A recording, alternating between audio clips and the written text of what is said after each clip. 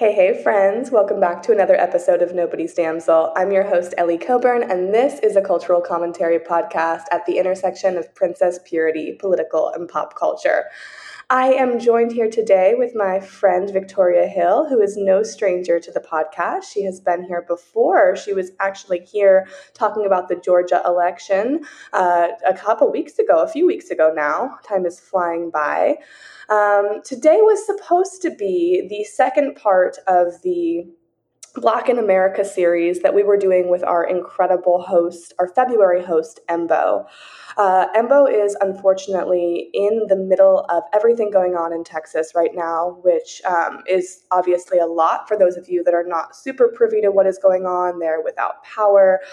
They are on a boil water order, so they are having to boil their water to, be able to flush their toilets and get something safe to drink. It's a lot going on.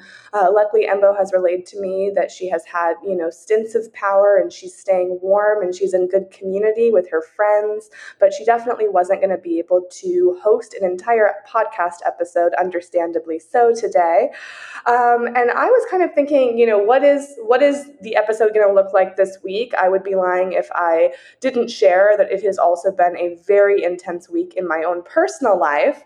And so I've been thinking some thoughts, and I reached out to Victoria, today's guest, because I was so excited. She was actually going to be a part of today's panel, and I was kind of bummed at the idea of the panel being totally dissolved and not getting a chance to reconnect with her. So I asked her if she would be comfortable just popping on and talking. We have no shortage of things, Victoria and I, that we can talk all day long about. She and I are very much on the same wavelength when it comes to all the things that we have interests in, and a lot of those interests overlap perfectly with what we talk about here on Nobody's Damsel. So I thought it was the perfect week to do a little bit of an impromptu episode that I think is going to turn out to be a real treat. And so we're just going to dive right in and get into it. Victoria and I are going to hang out. We're going to catch up. We actually haven't had the opportunity to talk on the phone in a few weeks, so let's see what trouble we can get into. Hi, Victoria. How are you? Hi. I'm good. I'm ready for some good trouble. Quote John Lewis ad nauseum, like everybody else. I know, right? Well, what's going on? I feel like all of our lives are just like dumpster fires right now. I don't know if yours is, but mine is, and everyone that I feel like I'm connected to is. Well, what's so funny for me is I had like a dumpster fire of a year before 2020. So just like I was met with a lot of privilege where like we're all in hell right now, but I got to experience it from a pretty good spot. So I try not to complain a lot. But it's been interesting in the news world. My favorite story right now is Ted Cruz getting bullied into doing his job. It's very exciting for me. Oh my gosh. I have some things to say about that when the time comes. Fun fact, literally this week, a year ago, I was at the same resort in Cancun, like doing the exact same trip he did. And he got bullied out of it. And I'm like, sucks to suck. This is great. You were also a week before COVID, or a month before COVID. I know. And you aren't a politician. And it's not a national weather emergency. Yeah, and what's so funny is in college, I majored in American Studies, which basically ruins any illusions about like American exceptionalism, and it just really opens your eyes up to how everything is colonialism, everything is racist. And so when I got invited on this trip, I spent the whole time being like, I'm such a colonizer, but I really enjoyed it. Like it's so funny that this trip that I loved, that my friend very generously took me on for basically for free, but I still felt guilty about. And then Ted Cruz just went in the middle of a natural disaster in his own constituency. And I'm like, wow, you are truly the worst. You're a monster. I'm just sitting out here. Yeah. So what had happened? Oh my gosh. No, I was going to say that what had happened was I posted a fake tweet, and I thought it was like very obviously a joke. Well, there's two going around right now. There's the Coco one. Have you seen that one? That's like comparing, like saying, yes, the one where it's basically like, I wouldn't have done. Yeah, but it's important because I had to figure out if Coco, which is like the kids' Disney movie, which is set in that it's not set in Cancun, but set in Mexico. Mm-hmm. If it was real or something like that. And then there's guitars real. Yes, and there's another one going around that is basically like all believe in climate change when Texas freezes over. And I posted that one on my stories, like not even thinking about it. And then I just said, it's a bad week for you, Ted Cruz. And then like I woke up, so I took a really great nap today, which was a very, very needed nap. And I woke up and like I had like 45 messages and I was so confused because I had forgotten that I even posted one thing. And like the majority of them are just people sending like laughing faces or whatever. But then like some people were like, that is a fake tweet. You're spreading false information. And I was like, wait, guys, I thought we were all just making fun of Ted Cruz. Like I didn't know. Like I thought we were just all in on it because in general, the reality that Ted Cruz left his constituency during a natural disaster is the joke. Like there's no need for any bad tweets, although Ted Cruz has no shortage of real bad tweets. But in general, like I just feel like the joke is already like he doesn't need any help with it. Like it's already funny that this is happening. And then I think that my favorite part, which is also sad to be fair, is when he blamed his daughters for and then it's like it all came out that like this had been planned for a long time and that and there was all these, I don't know if you saw the texts that were going around that were like oh my gosh. Yeah. So poor Ted Cruz. Oh yeah. I'm also like so fascinating that some Ted Cruz fans came out of the woodwork and was like, oh my God, how dare you misrepresent him? I'm like, he's walking around with a mullet. His wife was cold for like a day and was like, we simply can't take it. We have to leave our mansion. Like, all right. The real savior is not a fake tweet. He does deny climate change. He did leave his constituents. And just being like, oh, elect me. I'll fight for you. Like, send me to Washington. And you can't figure out what you can do for your own state. And then also just the absolute bullshit of Texas having its own power grid. And it's just another example of like what happens when you avoid regulation. And people are just not going to get it. And, like they're having these crazy skyrocketing power rates now. Like, people's kilowatt hours have increased by like 200, 400%. It's ridiculous. So yeah, if he has one fake tweet attributed to some very real actions, I don't care. Bullying worked at this point. Okay. Like, right. Like I was like, I thought we were all making fun of Ted. I didn't realize that we weren't all on the same page here.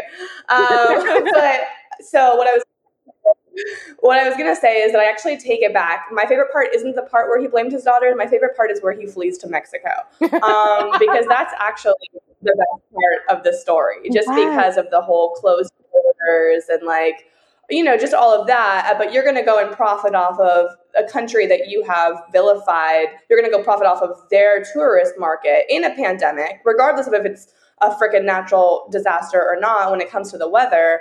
It's also a preventable natural disaster because the only reason why people are dying is because of the power grid, and the power grid, the only reason why is because they just had to have their free market Republican fucking energy sources. Yep. And it was funny because I have actually and this is not unlike me. I like to go and listen to like the other side, the other perspective. And like, it's so interesting to see how Fox News and its counterparts have like twisted this entire situation. And oh my gosh, Hannity it was comedy hour because of the way that he was flipping it around and the way that he was validating the goodness of a disconnected power grid and saying that in any other circumstance, it's, this perfectly wonderful thing because of the free market. And then he had Ted Cruz on for an interview on Fox News, and they were talking about, like, it was so funny. They were like, I thought that this was the day and age when we were all working from our computers. Like, what happened to that? Democrats love us working from our computers. And I was like, oh my God, this is so cringe. And then Hannity goes, yeah, I don't know what they expect you to do. Are you going to be out there passing out food? And it's like, yes. Oh my God. Yeah, exactly. That's exactly what you should be doing. Like, basically saying, like, Ted Cruz, you could have made this an email. Like, you could have easily been in Cancun and could have just been emailing about it. Yeah. And he's like, yeah, there's not much I could do from my state, but I'm back here now because I started to feel guilty the moment I stepped on that plane. Yeah, was that before or after people started recording your ass on the plane, literally giving you the death stare? This is why, like, I fucking love Twitter. Like Twitter is, a cesspool, blah, blah, blah. But like Twitter is also like live reporting, and people on Twitter go in and they do not take their foot off your neck. And people on Twitter hate Ted Cruz. And so like I just loved the absolute collective pettiness of everyone in that fucking airport who took pictures of him in the Sky Lounge and that stupid ass haircut, and the internet detectives who matched his mask and were like, don't try and play us.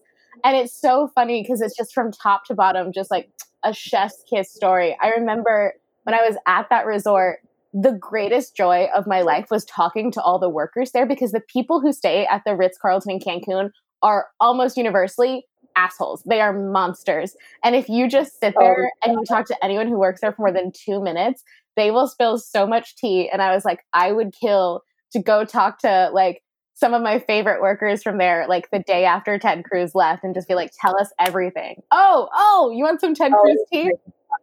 Do you want some Ted Cruz? Yes. So I do. My best friend Sophie, my roommate, her parents both went to Princeton. And so they are around Ted Cruz's age, so they knew people who knew him. And they tell me all the time he was, quote, universally despised and was just like creepy and gross and weird, and would like jerk off in his room with his roommate sleeping in the top bunk. Like he's just gross from top to bottom. Never mind that he doesn't care about human beings. Never mind that he is just like touting hatred. Never mind that he's the worst. He's also just gross and no one likes him. And so I just, top to bottom, I love bullying Ted Cruz, and I'll never get tired of it. Yeah, I mean, it's seriously the perfect, like, it is just a prototype. Like, everything that you've just said about him does not surprise me. It does not anything. I mean, like, oh my gosh. Who was that? Televangelist? The TV. Yes, him that just died. What was his name? Are you talking about the guy from Atlanta? I don't. It was the one that like everybody was talking about, not the Christian musician. There was a Christian musician, Carmen, who died like 2 days ago. But then there was another guy. Well, there was Rush Limbaugh, and he's just like a radio. Yes. Oh, he's not a televangelist. He's a radio shock jock monster who just is one of those like, he's just disgusting from beginning to end. His entire career is awful. Like he was like the president of racism, like just David Duke style energy. I'm so happy to be talking to you. I'm happy to be talking to you right now because I have effectively had my head under a rock this past week, getting everything done with for the kids and all of that. And so I have so much going on in my personal life, and I've been keeping like a little bit updated. Like I try to listen to like 10 minutes of news a night, but I knew you would have more insight into what's going on in the world. The fact that you get into your adult life without knowing who Rush Limbaugh is a value add to your life. Like he was a monster. There was no redeeming quality about him ever. He was always bad. Like, oh my gosh. Yeah. So I think I had seen something. Anywho, while Ted was in his 12-hour Cancun stay, he did make time to like put out a tribute to Rush. Yeah. And so that was just very on brand because, you know, Daddy Ted, he is a devout Christian and he wants everyone to know it.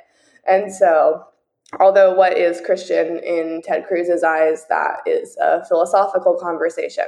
But anywho, yeah, that there's a lot of tea going on there. I think he realizes, though, I think that there's a very real chance that in his mind, because in his mind, he's he's going to be the president one day because he's so egotistical and just so narcissistic.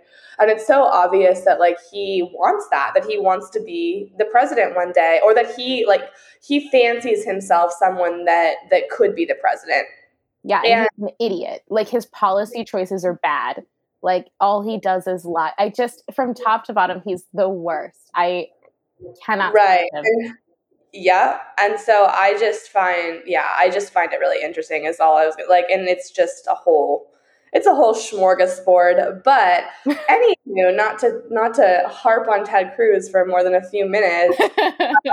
Tell me a little bit about the last time you were on. We had talked about everything going on with the insurrection, we had talked about the insurrection, right? The insurrection had just happened. Yes. like and then the day before. Yes. And then we also had talked about the Georgia election and everything else. So what is the climate like? I know you have some current intel on the way that like policies are being attempted to change and all of that in light of this really successful election. Yeah. So just like everybody around here predicted, state legislature members immediately started introducing sweeping proposals to limit early voting.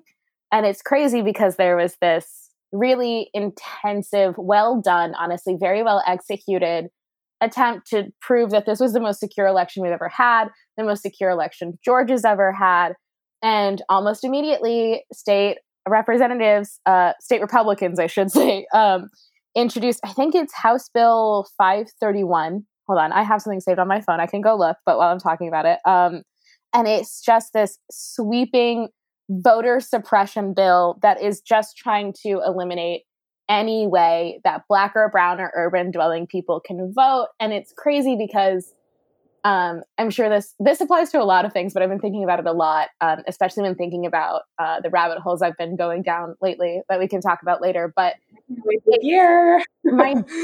I just feel like what people don't understand, and what I think, white people need to understand, specifically white cisgender people need to understand, is that forms of oppression affect you down the line. They affect us worse and they affect us first. And by us, I mean, BIPOC, any sort of people who are outside of the mainstream, not straight and white.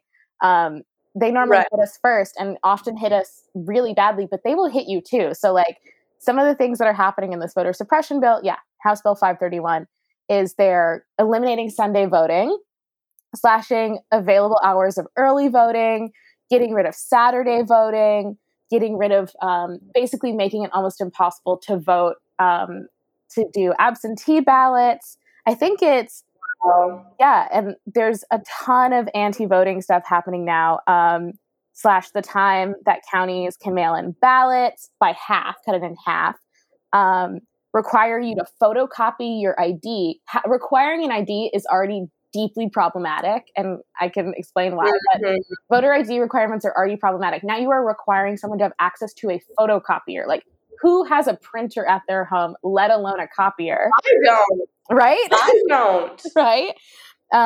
They want security people, basically like voter intimidation. It's ridiculous. And it's really just an overt attempt to keep people from voting. And because of the removal of review from the federal government that came as part of the Voting Rights Act in the 60s, they can get away with it. Fair fight. Stacey Abrams' group is all over it. A bunch of organizers are really mobilizing really hard already to sort of push back. But this is exactly what we predicted. There is always a white lash when Black activists do something great like this. There is always whiteness showing up, in their Ford F-150s telling us to calm down. And so that's what you're seeing here. So that's super annoying. It's so crazy to hear, because like you use the word overt and I wanted to use that word. I was like waiting to say that, and then you said it. So yeah, that's what I'm thinking is like, it's one thing to be a Republican and to have Republican values like, lower taxes and, an economic strategy of government having their hands off and all of that, which is inherently problematic, but significantly less so than the social issues of republicanism and conservatism. And so it's kind of shocking to see them just blatantly put it out on the table. We don't want Black people voting. And you can't even mince it. You can't even pretend that that's not what these policies are elevating. There's no other rational reason why they would want all of these measures put into place that so specifically target, low income and BIPOC communities and zip codes. And it's just so overt and it's painful because it's, this is a whole nother tangent, and I don't think these two things are necessarily akin, so I don't want to get caught comparing them, but it brings up for me the same emotions of, for some reason this week, I saw an openly homophobic, through the biblical lens thing, and it really hurt me, and I'll talk about it a little bit later, but and I haven't been hurt like that before, and I know that that's a stance of, millions of people, and it's just like, I don't know why it got under my skin. I think it's because I got into the comments and started reading like the hundreds of people validating it.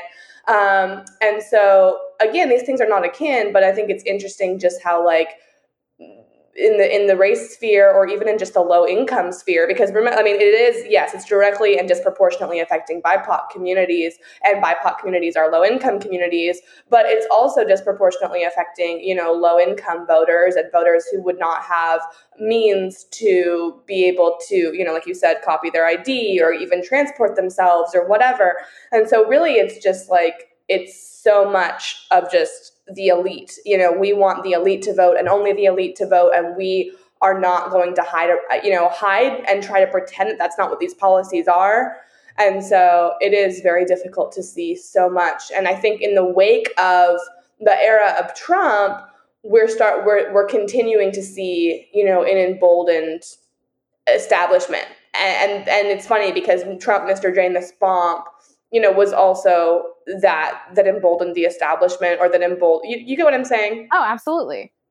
So that's kind of where my mind goes, is just like, wow, so painfully obvious that you don't want BIPOC or low-income individuals to be voting, or even those zip codes to be on the radar anymore. Because I think we all remember that night that was so awesome, because we were starting to see like which zip codes were left to be counted, and we were like, oh my God, they're poor, we're totally getting that one. Oh, they're coming through, and like that's their biggest.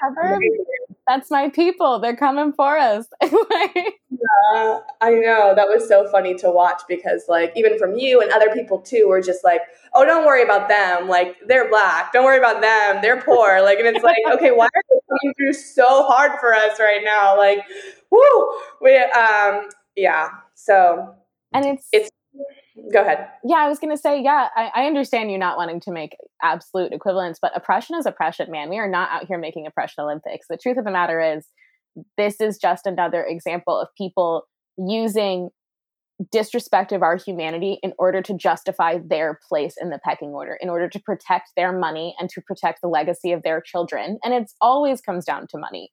All you're ever doing really in, you know, reinforcing oppressive ideals is finding a way to justify, you know, these unfounded inequities. And so I fully sympathize with seeing a post that deeply hurts you like that.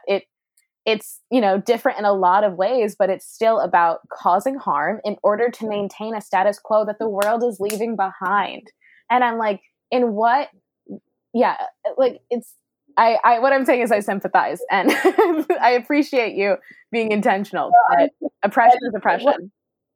Well, I appreciate that. And yeah, and I just meant that in the sense that, like, you know, when people gang up on people, that is such a bad feeling. And when they do it so overtly and they do it in such a way. But yeah, there was a Christian influencer, just like, I mean, you already know. You already know she's white. You already know that she's beautiful. You already know that she's petite. You already know. I mean, you already know, because there's so much anthropology there, right? Mm-hmm. She's got, you know, 60,000 plus followers. I think she's gained thousands of followers from this post. That was another part of, like, pain point for me, was just how many followers she gained when she posted this.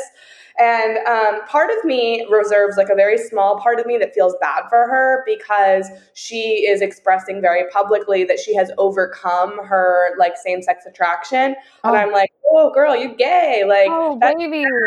And so there's a small part of me that is like, well, I feel for you, because you are never going to be with a woman, and that sucks. A much bigger part of me that is like, oh my goodness. So basically, like, I'm paraphrasing, but her whole thing is like, you know, for his glory, not mine, and his is capitalized. You know, we were talking about this, a very specific prototype.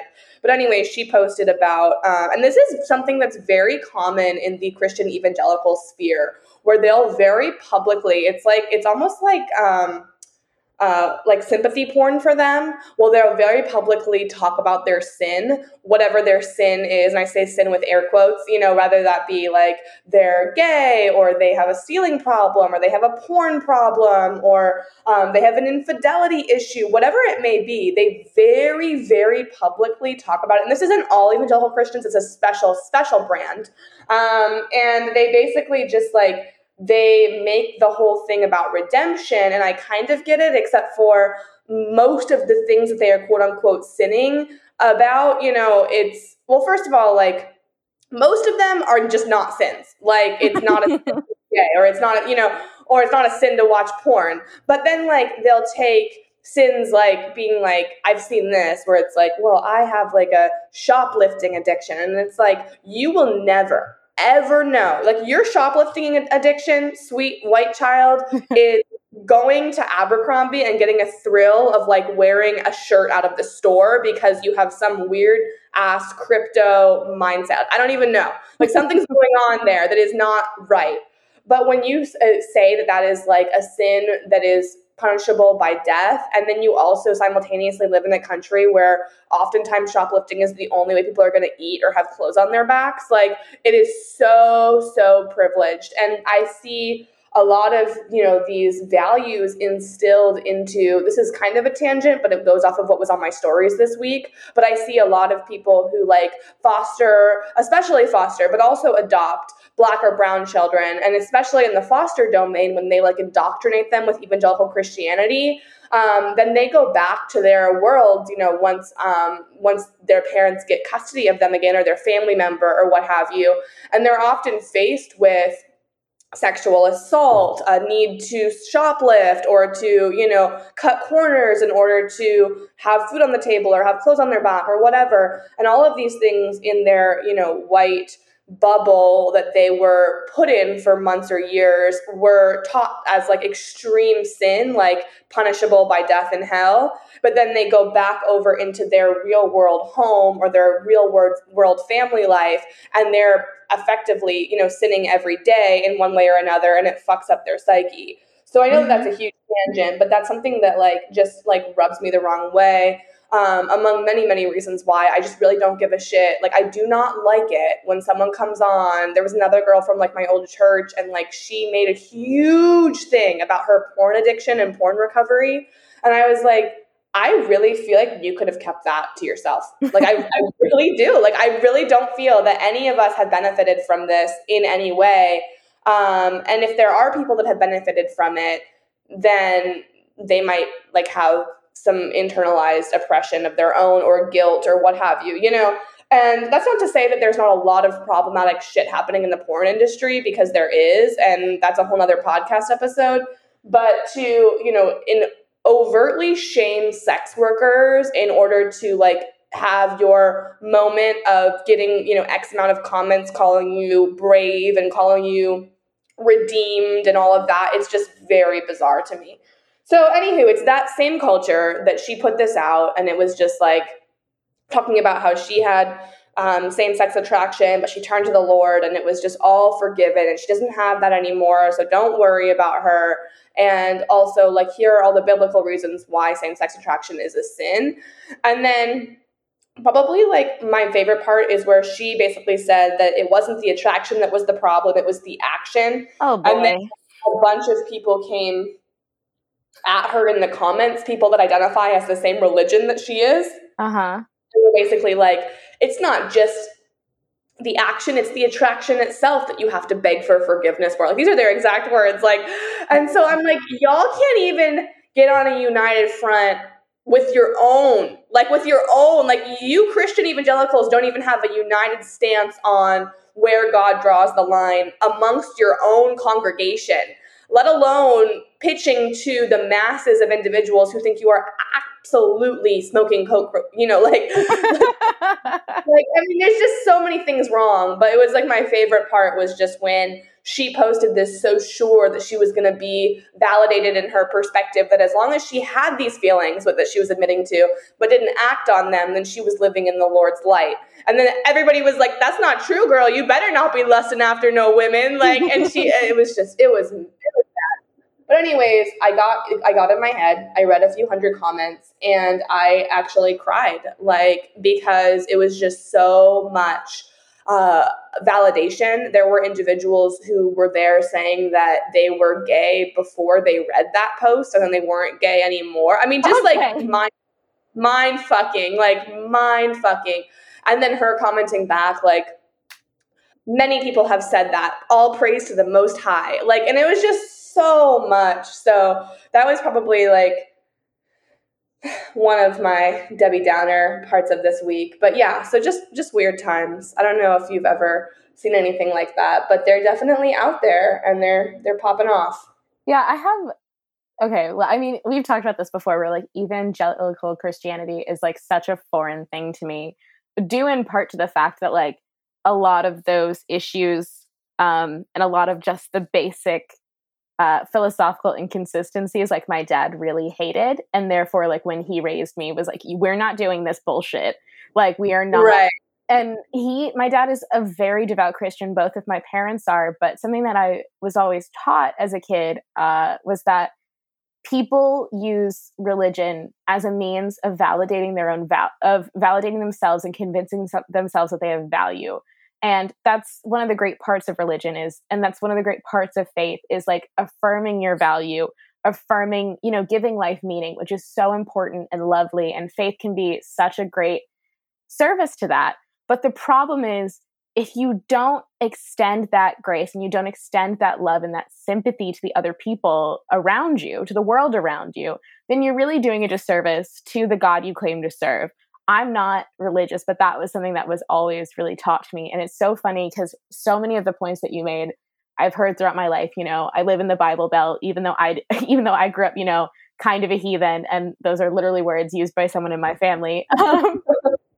Like that's something that I'm aware of. I'll never forget sitting in, 2 rooms over, and my dad's talking to someone in my family, and she's like, "You guys are heathens." And my dad was like, "I don't know what Bible you're reading, but if you think that calling my children names makes you the better Christian here, then God bless you, girl. Bye." And so it's really frustrating that that's how people are going through the world in the name of someone who, when you read about Christianity and when you read about like how Christ was supposed to be seen, it's so sad that that's like the message that they've taken away. And also on like a real practical level, why the fuck do you want a God who hates you? Like, why the fuck do you think that this is the person we're serving you? If you applied that logic to real life, if you apply that logic to like your marriage, if you apply that to a friendship, anybody who'd been to 2 therapy sessions would be like, "Bitch, this is not for you. Like, you do not need to feel shame and sadness. And why is this something that we do?" And I mean, we've talked about this before, but people are just so horny to gaslight each other to feel better about themselves.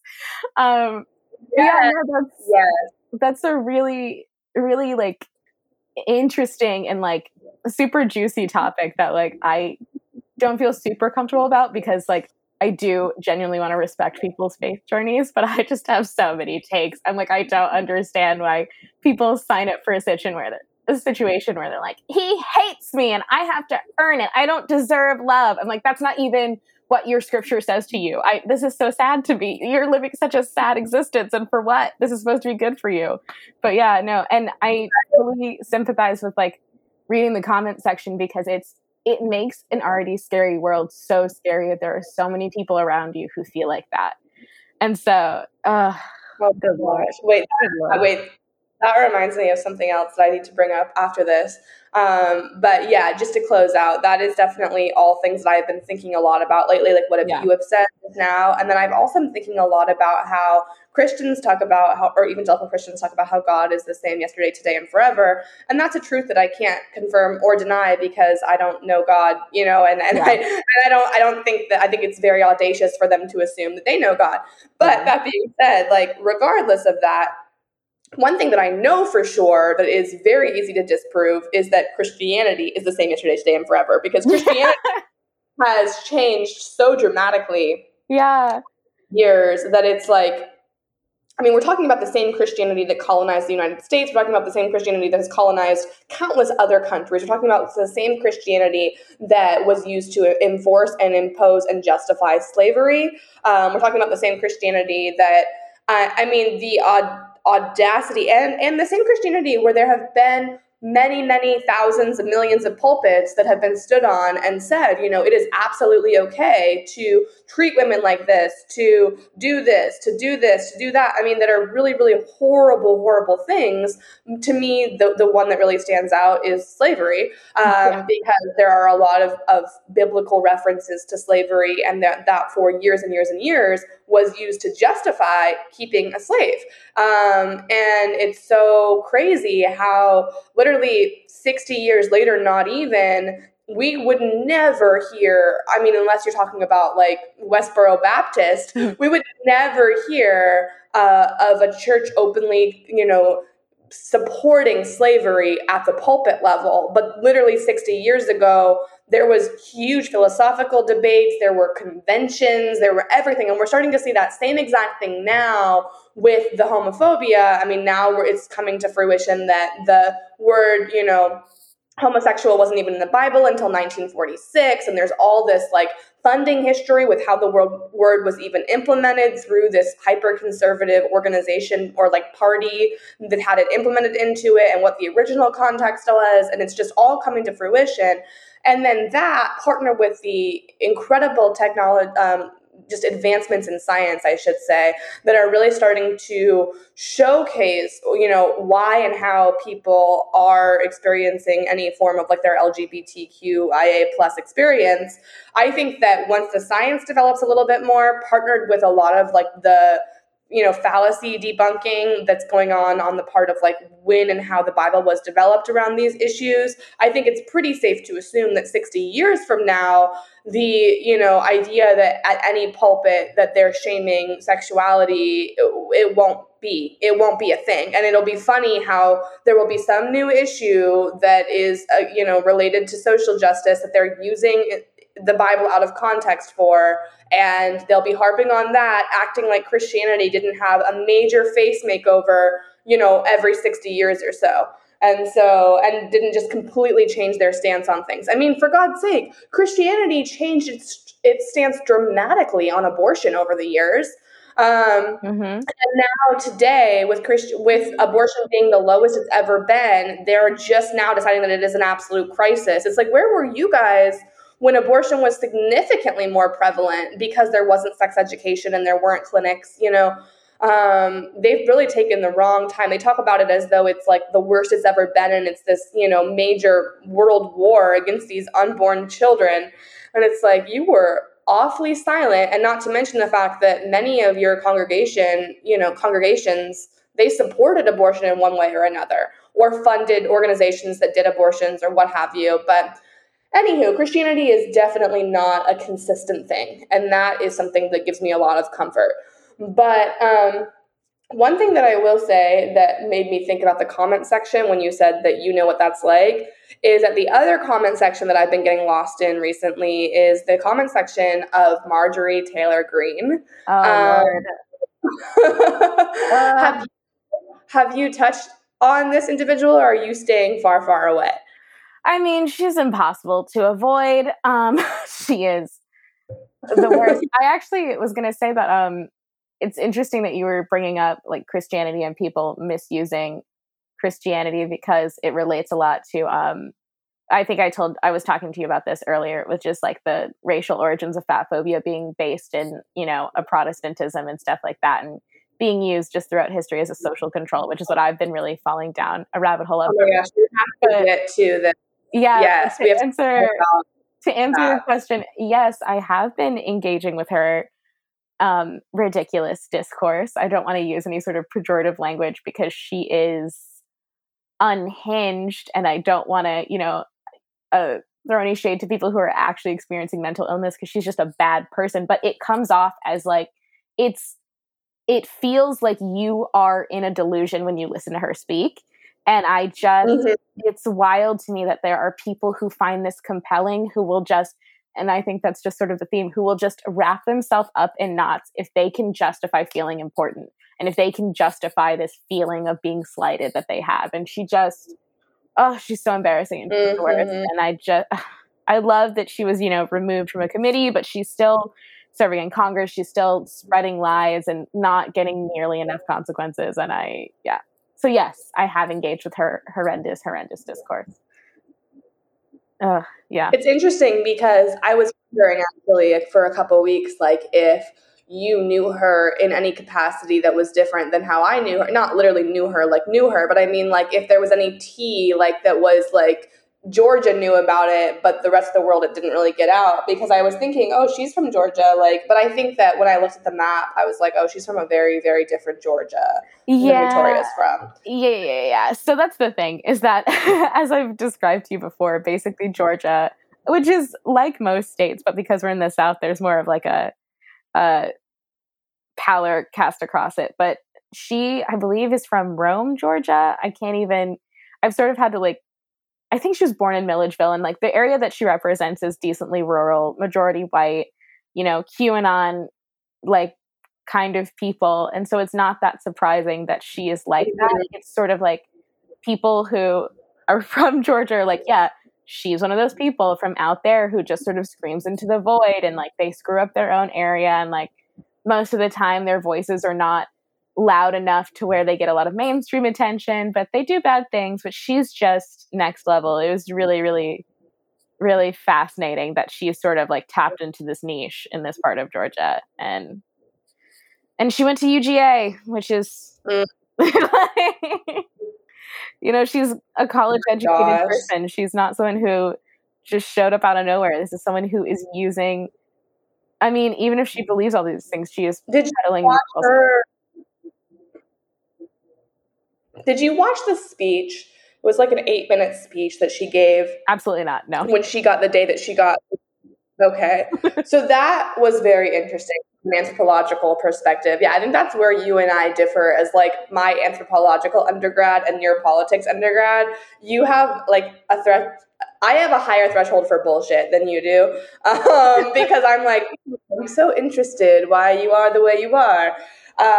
But that speech was interesting, to say the least, because she effectively retracts like all of her QAnon connections. And I don't know, it felt like a very forced apology, or like a curated apology, which it very well may have been. It may have been a part of her plea deal for them not to like explore further disciplinary action, aside from taking her off of the committee. But I just found that video to be interesting, because while it felt like she was doing it with a gun to her head, it was still very much like, I know I don't believe in any of this, but the way that she did it was very like storytelling. So she gave her own timeline, and it felt like I had a little bit more insight into like where she was indoctrinated and how. And then she talks about how she realized that was, not truth. And then of course she goes on to talk about and stand in a lot of just really problematic values that are problematic in and of themselves, but she acts like if they're detached from Q, that they're not problematic.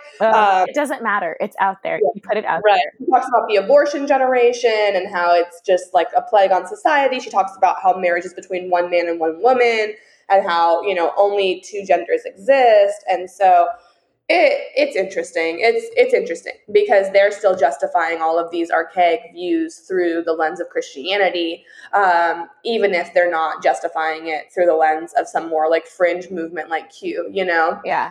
So, I mean, my dad is like that. I feel like I'm mentioning him a lot because he's the reason I'm so engaged, but he's the person in my family who watches like Fox News as like opposition research. I think it was after Obama got elected. He like tuned into Rush Limbaugh to laugh at him, and then like Rush Limbaugh went on hiatus like a little bit after Obama got elected, and my dad was just like cackling, wheezing. It's one of my favorite memories of him, is him wheezing, laughing, making fun of Rush Limbaugh. But I just can't do it. It's like too much. I can't believe that people like that walk through the world. And because I was a student of poli-sci, I just think of like the impact on institutions that they will have that the everyday person doesn't know about. And it just makes me like nervous, in the same way that like watching someone cross the street without looking both ways, you're like, oh no, like it's like that for me, and I cannot do it.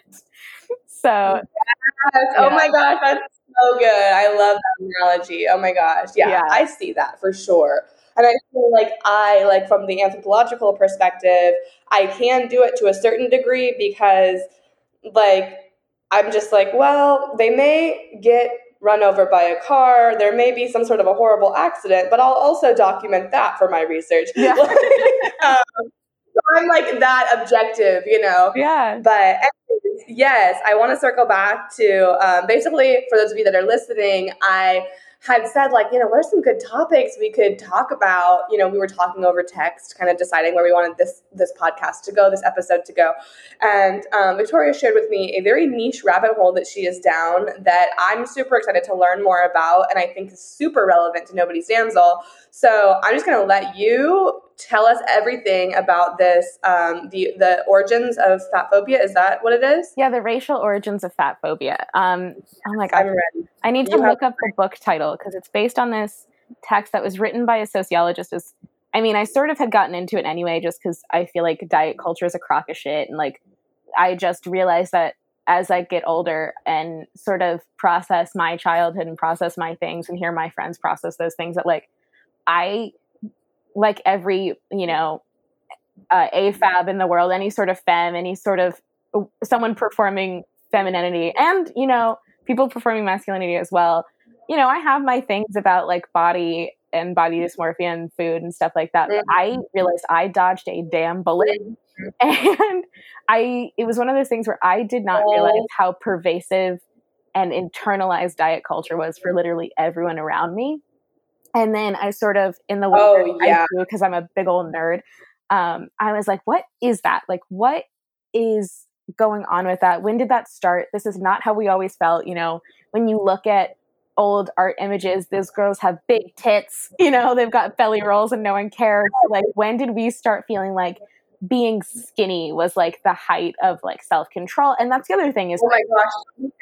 No, this is so interesting. It's also perfect because we have two amazing guests coming on the first week of March, so 2 weeks from now, that are going to be, they're both eating disorder recovery, and they're going to be talking about their EDs and everything, but I happen to know them both personally, and they would both like live for this conversation. So it's a nice combination of the two things combining. Yeah, it's really interesting because at least in the United States, globally, it's pretty interesting. But in the United States, sort of fat shaming, fat phobia, at least based on some of the newer research, has racial origins, and it is originated in, which is just so funny because I feel like if you go to college, after 2010, you learn this, like everything is related to colonialism. Specifically Christian colonialism, which was most colonialism, and the Atlantic slave trade.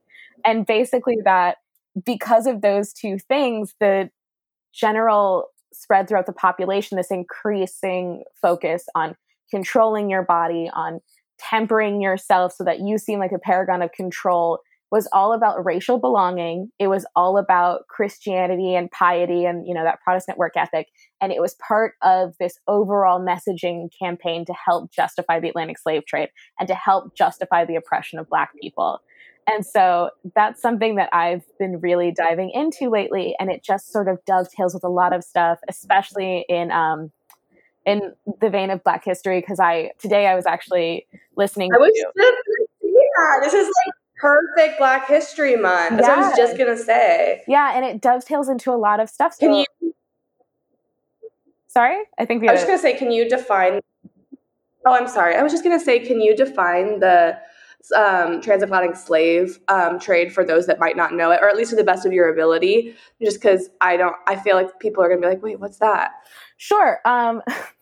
In a very simple description, the transatlantic slave trade was the practice of, mostly white, but not just white explorers and traders going to the African continent, robbing people, stealing people, murdering, and, transporting them across the ocean to different colonies to help, build new colonies and help these European nations develop and become empires. It was all part of empire building. And it, went on for 300 so years. And then the US was like, we're going to stop importing them and we're just going to make a self-fulfilling slave population. And it's just, this ongoing systemic 400-year-long degradation of Blackness, displacement of Black people as part of this like global campaign for European dominance that basically informs every single aspect of our lives to this day. And it's really, really, it's depressing to look into, but it's super interesting, just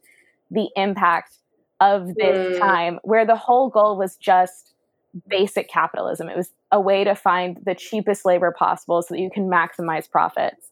And it's so interesting. And I mean, I'm sure part of my fascination is that I'm from the South and I'm a Black woman. So these are not subjects from which I was ever shielded. If anything, that was like the lion's share of my media growing up, and the lion's share of the narrative that I was fed was like, you know, slavery, Jim Crow, all that kind of stuff. So it's always just super interesting for me to see where that came from and how it sort of informs things. And so I've been reading a lot about the racial origins of fat phobia recently, just because for some reason, for a lot of reasons, that's just sort of been in my face. And there's some really great people doing work online and also just doing really great academic texts that I've been reading. I just finished, she was formerly anonymous. She's not anonymous anymore, but her online name is Your Fat Friend.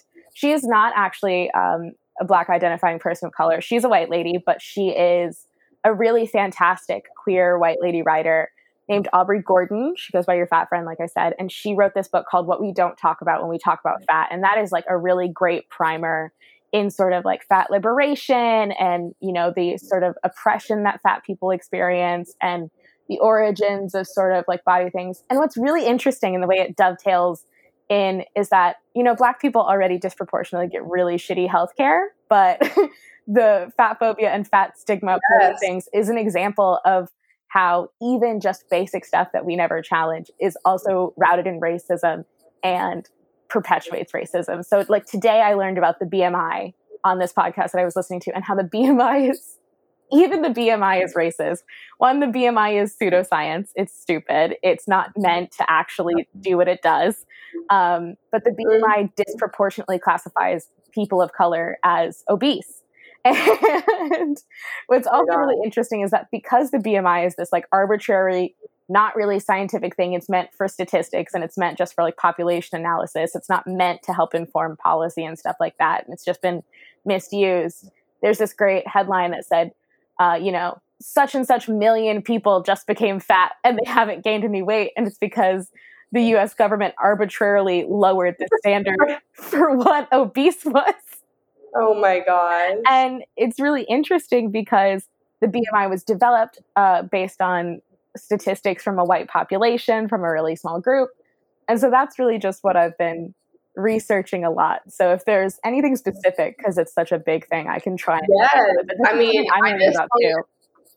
yeah, I mean, I'm so fascinated with all facets of this just because I feel like, and I've talked about this on the podcast before, kind of a theme in my life, same with the anthropological, the decision to go into anthropology and to look at things through that lens has just been the constant, what I call turning the lights on my monsters or on the monsters in the world in general. Yeah.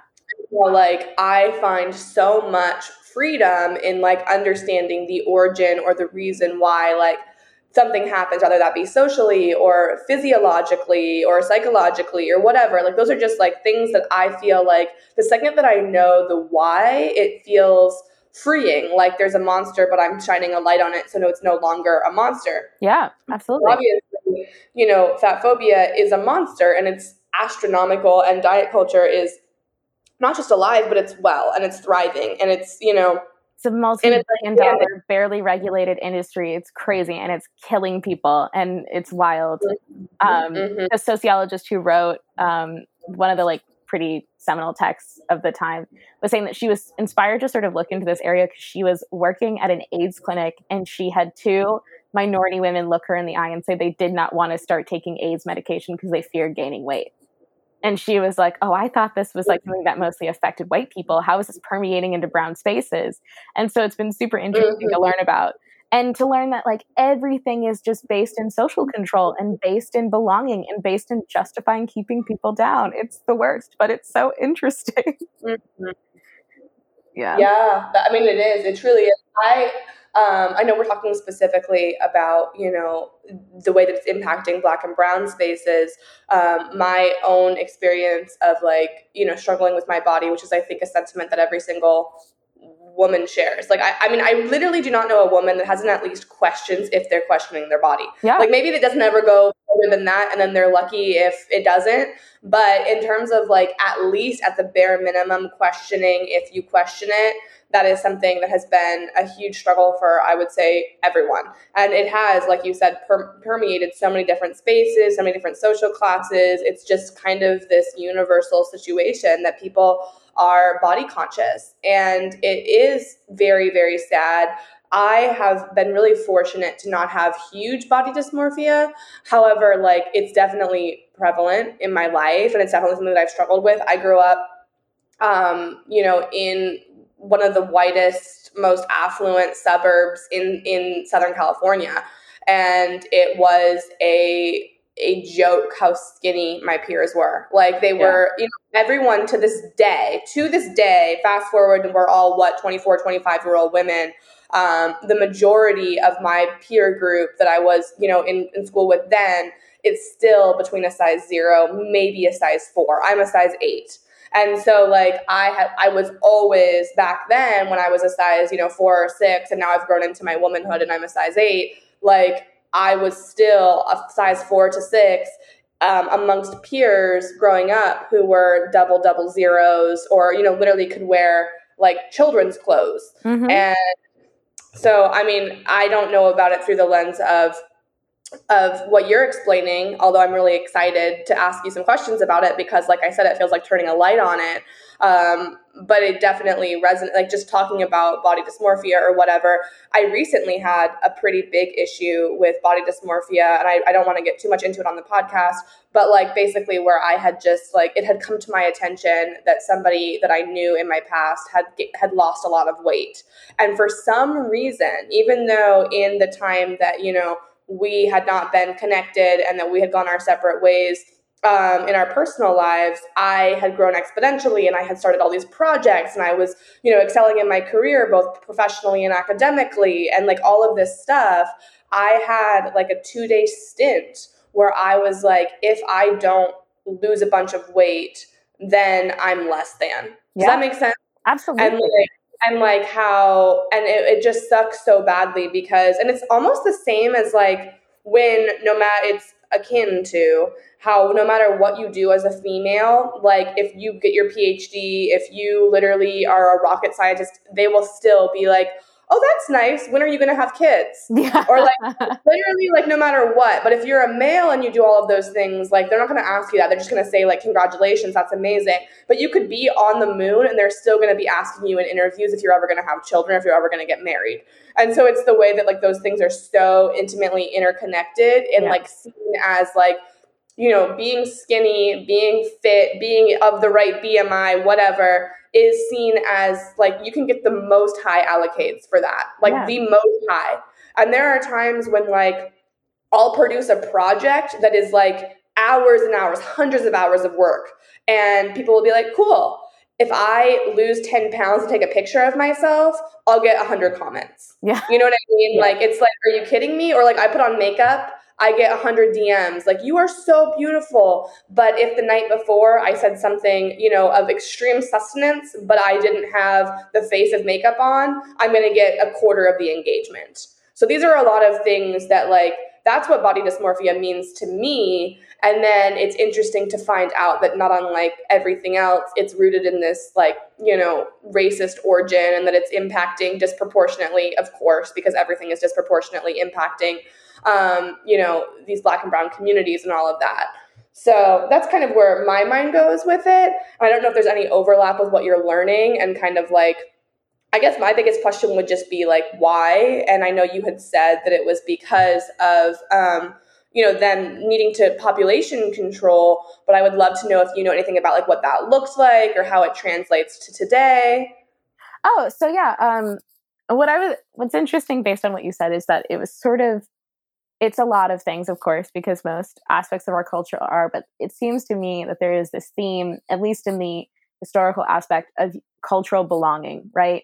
So there was this concept that in order to be truly white, and it's really interesting, there's like a whole field of study about like assigning, whiteness to people and how you earned the label of white. But in order to be like a good white Christian and therefore to be American in the late 18th and 19th century, having temperance and control and like embodying certain, specifically Protestant, but generally Christian ideals, was really, really married with the concept of self-control, not indulging in eating or drink. And it was all part of this social belonging apparatus that was built in part on looking a certain way so that you could differentiate yourself as much as possible from Black people specifically, and therefore justify keeping them at a disadvantage, keeping them in chains, keeping them as a labor force so that you could keep making money at a huge profit. And so it's really interesting because, a lot of means of social control do that all to sort of like serve daddy capitalism. But that's really what I've been learning about a lot recently. And then less so with... So interesting. Yeah. And so that's a super interesting aspect. And it's also, deeply harmful. It's so interesting because like, even though Black people make up 13% of the population, Black people and white people are considered quote unquote obese at similar rates. It's like 42 and 49%. So this is clearly more of a confounding factor than it is like a social factor or a bodily factor. There's a lot of other things that contribute to, weight and body shape and things like that. And what's also interesting is that even though obesity is cast as this inherently unhealthy thing, Black people are considered to be healthier at higher weights than like their white counterparts a lot of the time.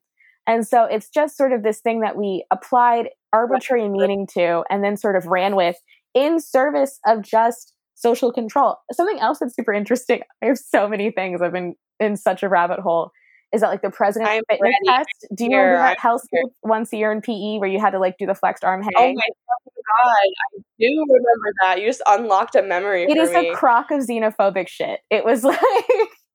It was instituted as a way to like own the commies and to like help America's children be strong and fit so that like we would outdo the Soviets. It's not any sort of thing. It was the 60s. Kids were actually like very, very active. It was a crock of bullshit. It was just meant as a way to like encourage children to like get up and move and perform these random calisthenics metrics in order to own, the communists. And it's ridiculous. And it's all just about belonging and being better than. And so, yeah, and it has real impacts on people. God. Fat stigma has real impacts on people. And like, we can talk about it from a lot of different angles, but I've been looking at it recently through the lens of specifically medical racism and the impact that it has on the treatment you get, on, being shamed for, your weight often leads people to avoid getting any sort of medical intervention, often prevents physicians from finding good diagnoses because it's such a catch-all now that you often find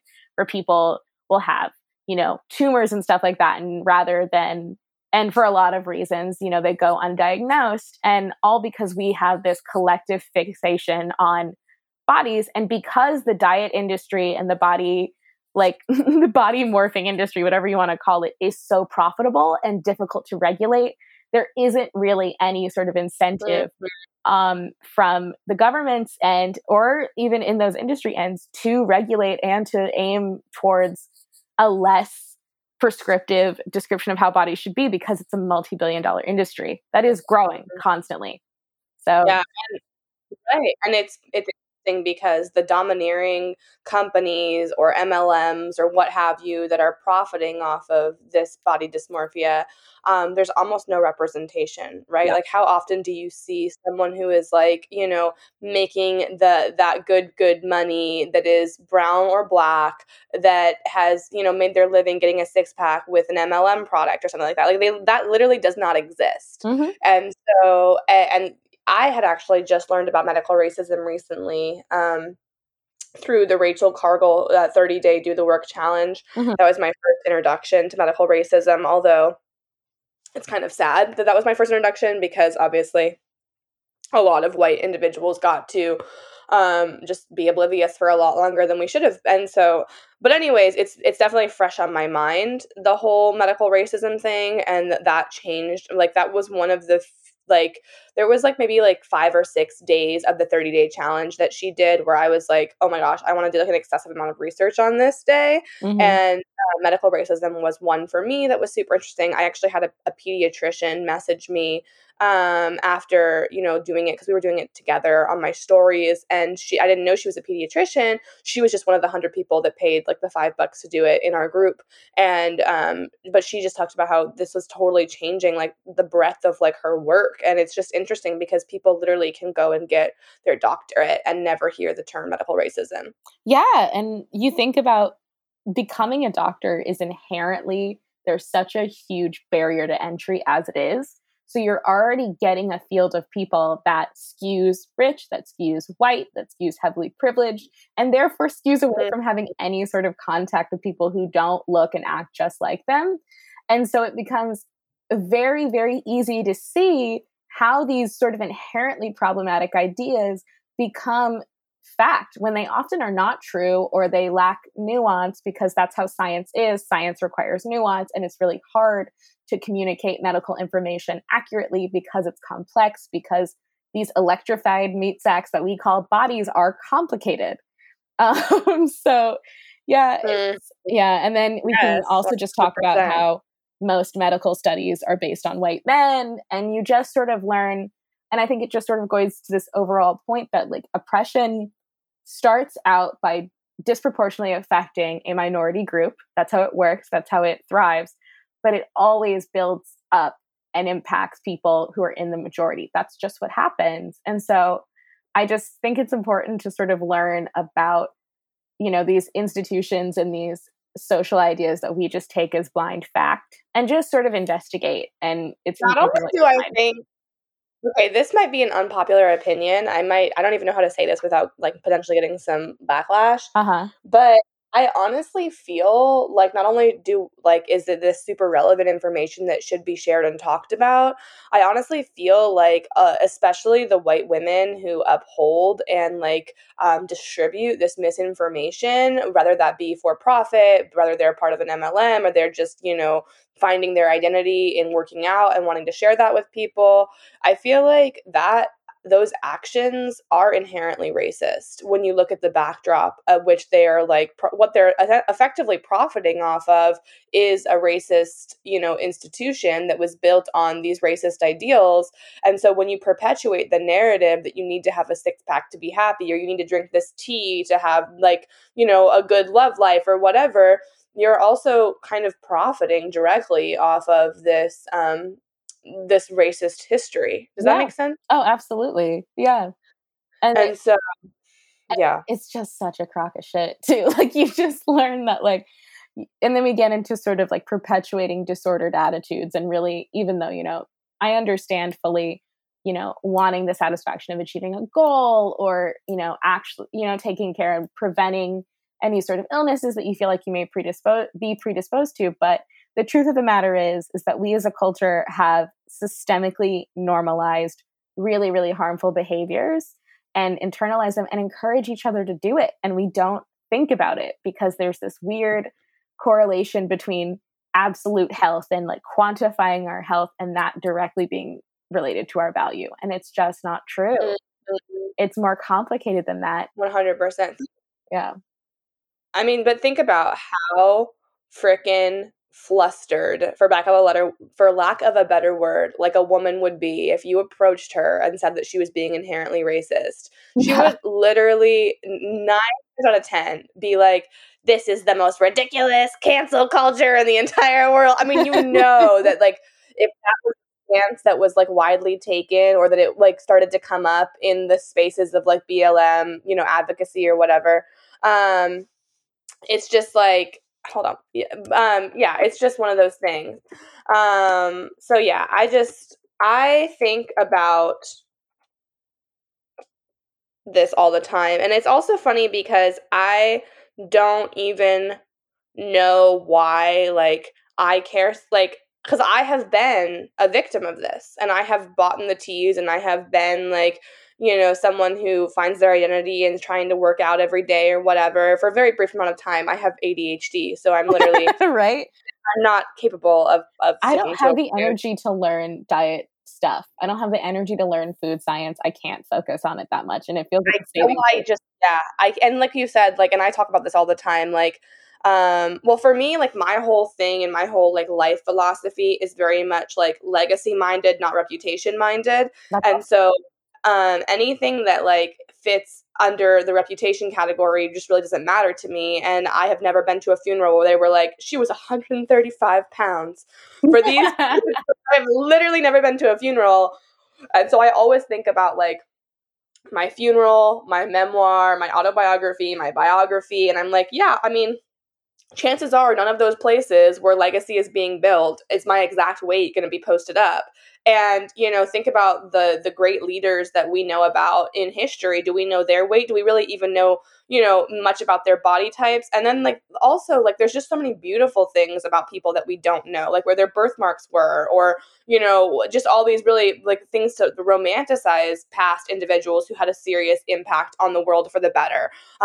In general, I just don't think in that way. And so there's a part of me that, being from where I'm from, I can get sucked into it on a bad day. But then there's an overwhelming part of me that's like, well, first of all, I don't even like skinny women.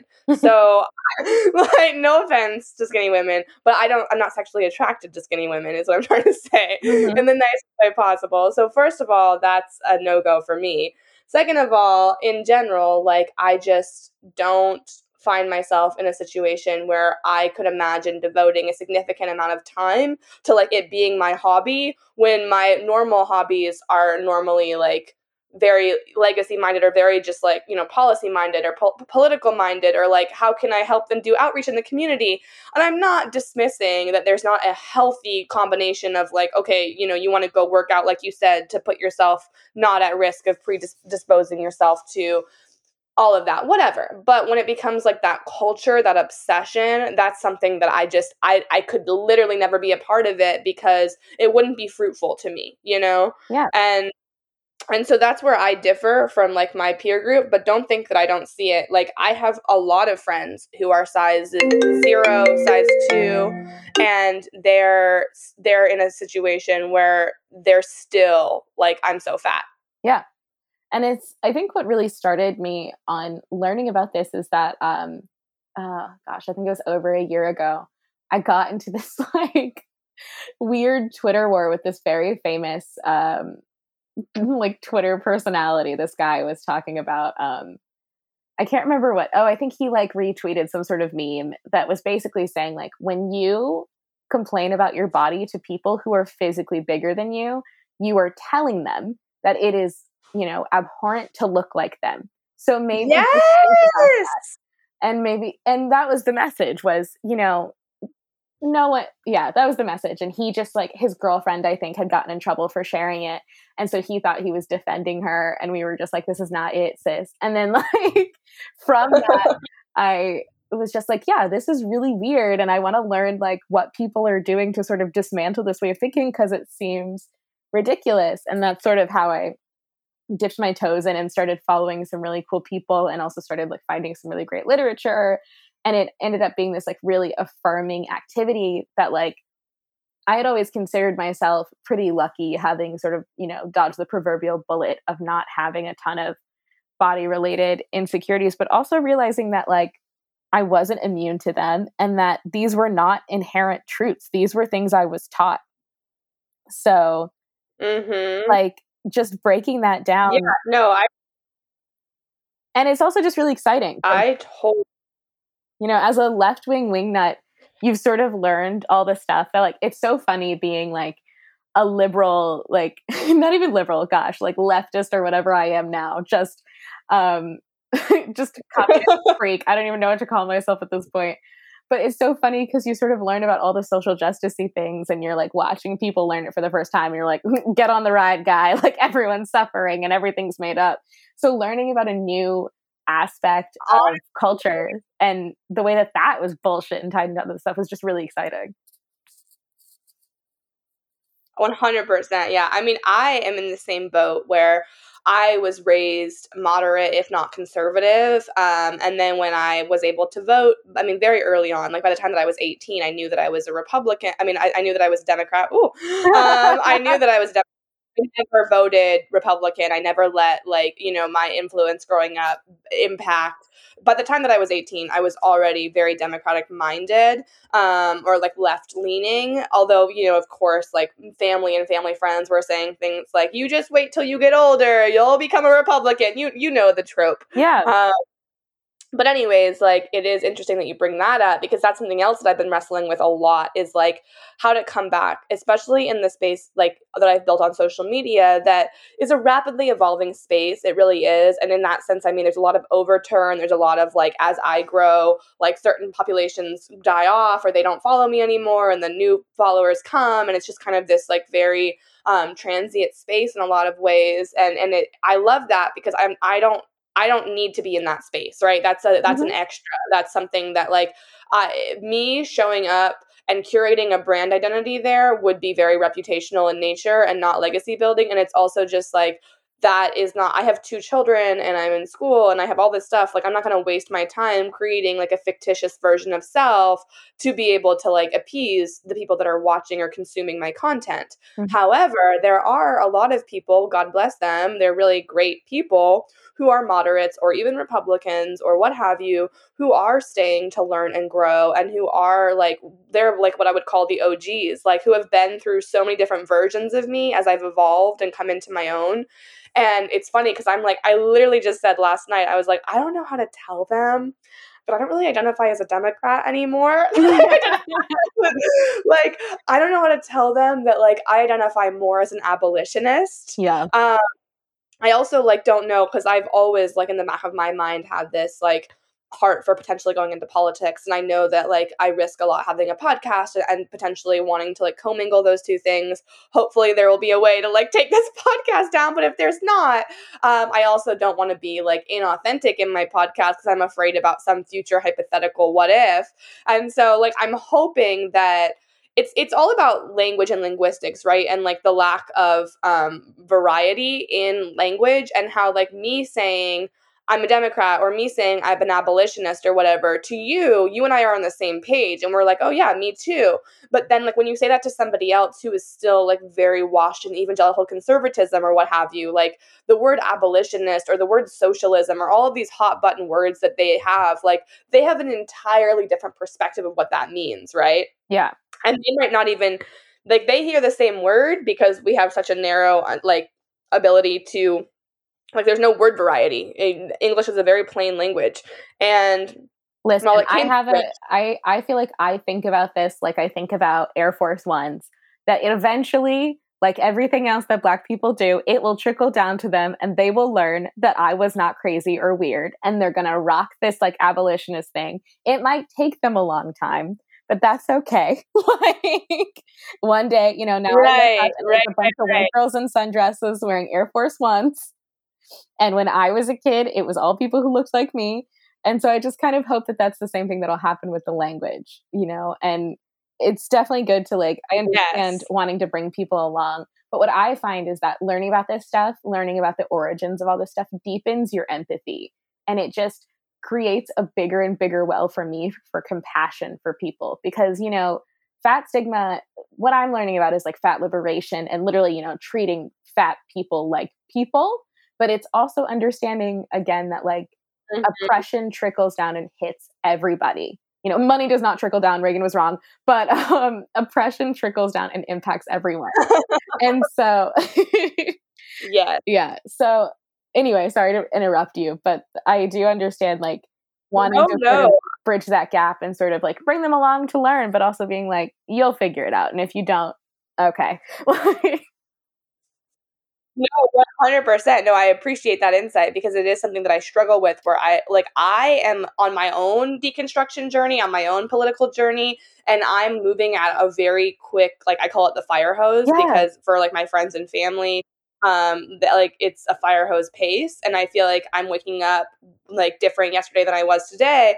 And conservatives, like one of their tropes is basically like they'll say just pick a stance, and that is such a trope because it's like, well, no, because deconstruction by definition should be that you're gradually evolving and that you're changing, but it's on this progression, it's in this line of change where you're becoming awake and aware of this and that and that and that, and then you're changing. But for me, like the most recent election, and I haven't been terribly upset with some of the stuff that Biden is doing. There hasn't been any moment where I've been like, I hate that. But I have been upset with some of the lack of what he's been doing. I guess that's been my bigger concern, is like, it is more like the apathy around certain issues and a lot of like the performative politics that are going on in the White House right now. Are problematic. But for me personally, and like my decision to become more abolition minded, is just really because I see that a lot of like the day-to-day stuff happening in our own neighborhoods are just not ever going to be influenced by our federal politics unless we rise up and demand that they are. Yeah. I mean, he's broken a lot of promises. I do immigration stuff. So like he recently put out a memo basically being like, oh, I promised you that I'd stop. I would love for you to like share, like there's time for that. Like I would love for you to talk a little bit about what you've been disappointed by. Yeah, so he basically put out a memo that is sort of doing what he's kind of done with all his campaign promises, which I saw coming, but I had hope and I was just really excited to like be able to breathe a little bit and join the Paris Climate Accords and whatever. But ICE is involved in a lot of like really inhumane deportation practices and a lot of basically setting up these frameworks that makes it really, really, really difficult for the most vulnerable people trying to come to the US for any sort of relief, making it really difficult for them to even obtain legal status, and sort of keeping in place these Obama era and some Trump era regulations for deporting people, and sort of backing away from his promise to, treat migrants like humans. So that's been disappointing. It's also been interesting. I haven't really seen a ton of the guidance yet on like, I do business immigration mostly. So that's, people coming in who work for big companies who are paying them a lot of money. And even the guidance on that has sort of shifted towards this like business minded, sort of like putting a financial metric on people based on their pay and stuff like that. And that's not great either, because, if we're saying we want great, quote unquote, good immigrants, people with degrees and stuff like that, and we're making it even difficult for this very small part of the workforce to get here, and sort of focusing it on, what economics you offer a country when they're already contributing to a company that directly contributes to the American economy. I could yell about it for forever. So that's been sort of disappointing, but it is sort of, we are seeing a loosening of really stringent interpretations of certain rules. And so it is sort of getting back to a system that like a good immigration lawyer can finagle on your behalf. But there's a lot of people who can't afford a good immigration lawyer. So it's kind of a bummer. Right, 100%. Yeah. Yeah, who are good immigration lawyers going to? Like affluent immigrants? Is that who gets them? So the easiest way it's not easy, it's incredibly expensive and difficult, and the standards are ridiculous.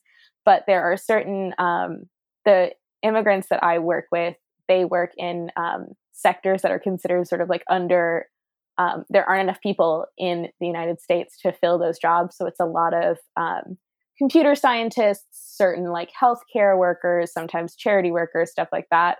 So I deal with a lot of doctors who are coming in and working on COVID stuff, or I deal with a lot of computer scientists who are helping, these big, every major brand that you see on a commercial, I've probably done an immigration thing for. It's ridiculous.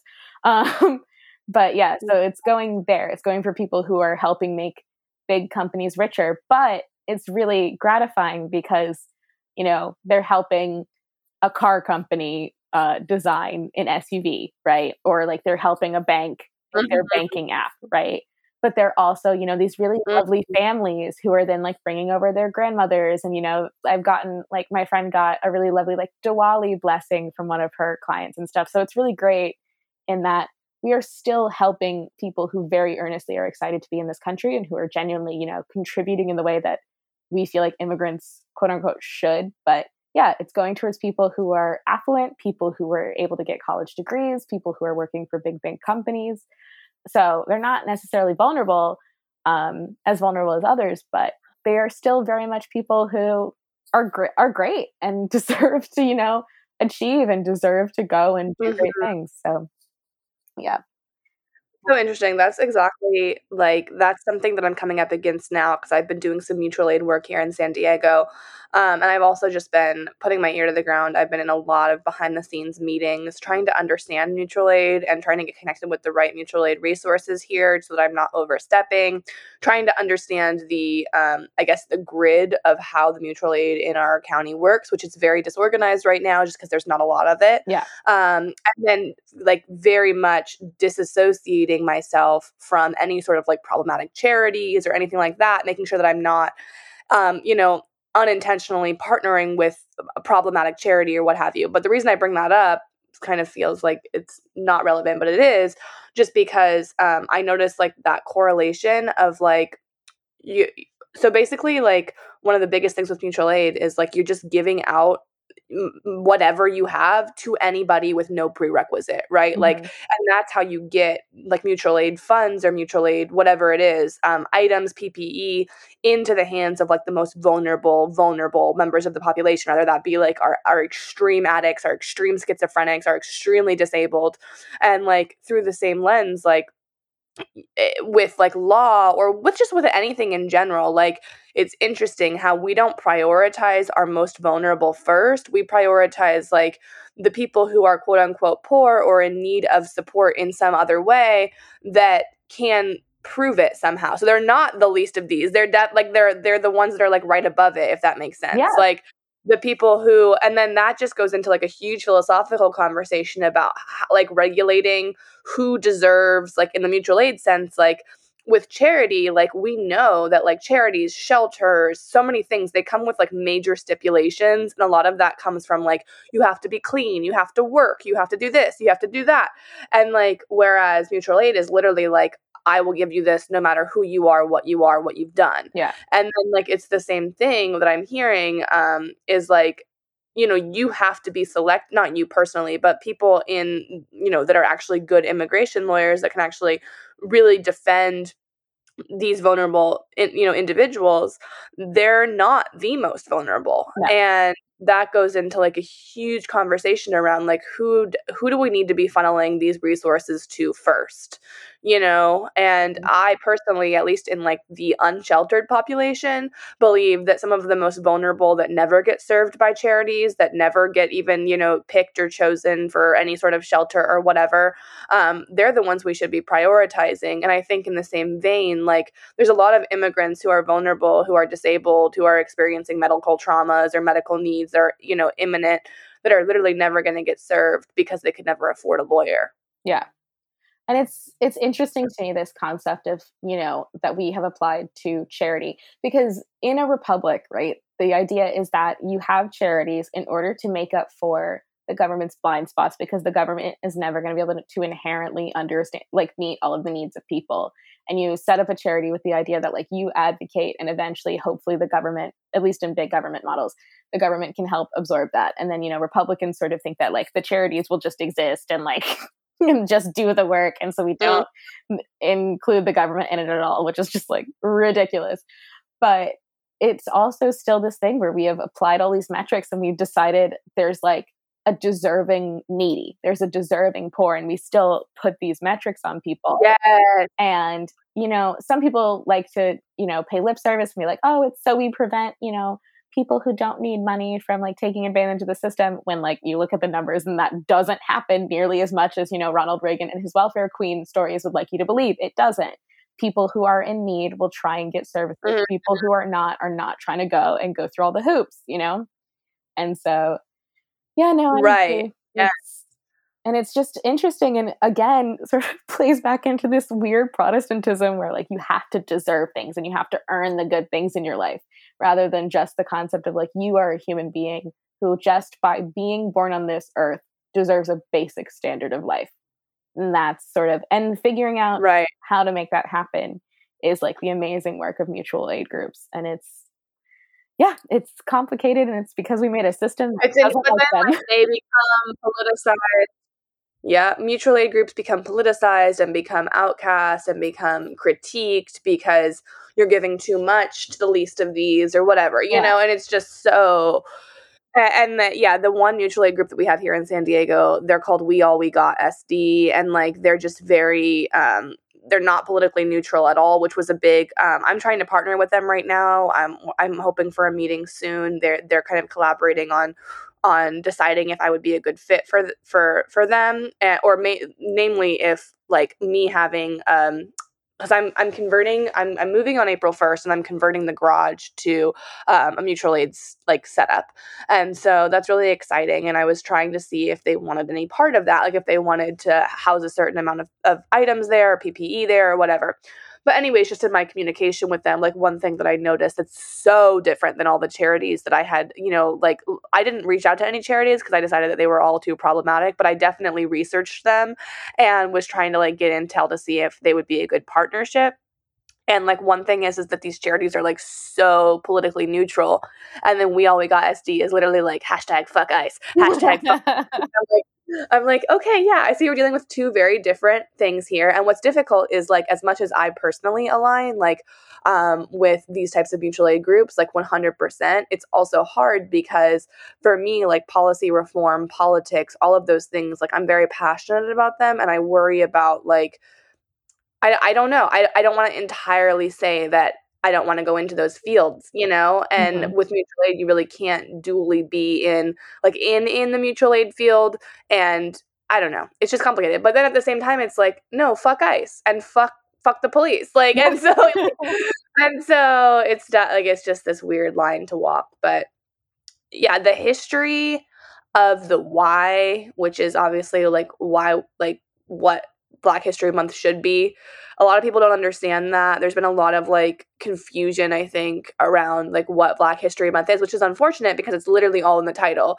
Like, but I think for a lot of people, there was this like false like idea in their mind that Black History Month was going to be a month when um people were getting like super educated on like racism and racial biases and all of that. And it's like, well, no, we're just talking about like what and how we got here, and like and what and so it's a history.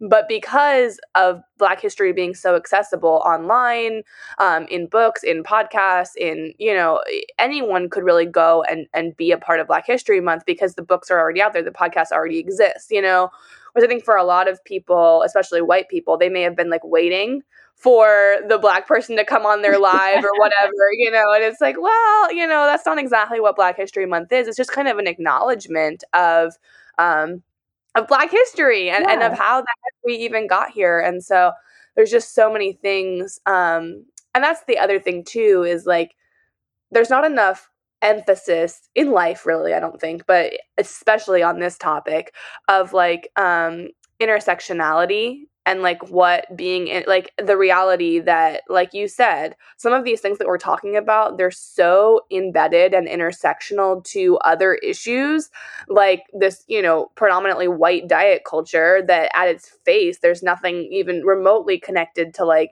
Black history there. And then you dig a little deeper and you're like, oh, there's some Black history, Yeah. um, or like why mutual aid is looked down upon. You're like, oh, well, that's not anything. Oh, wait, nope, there's some Black history.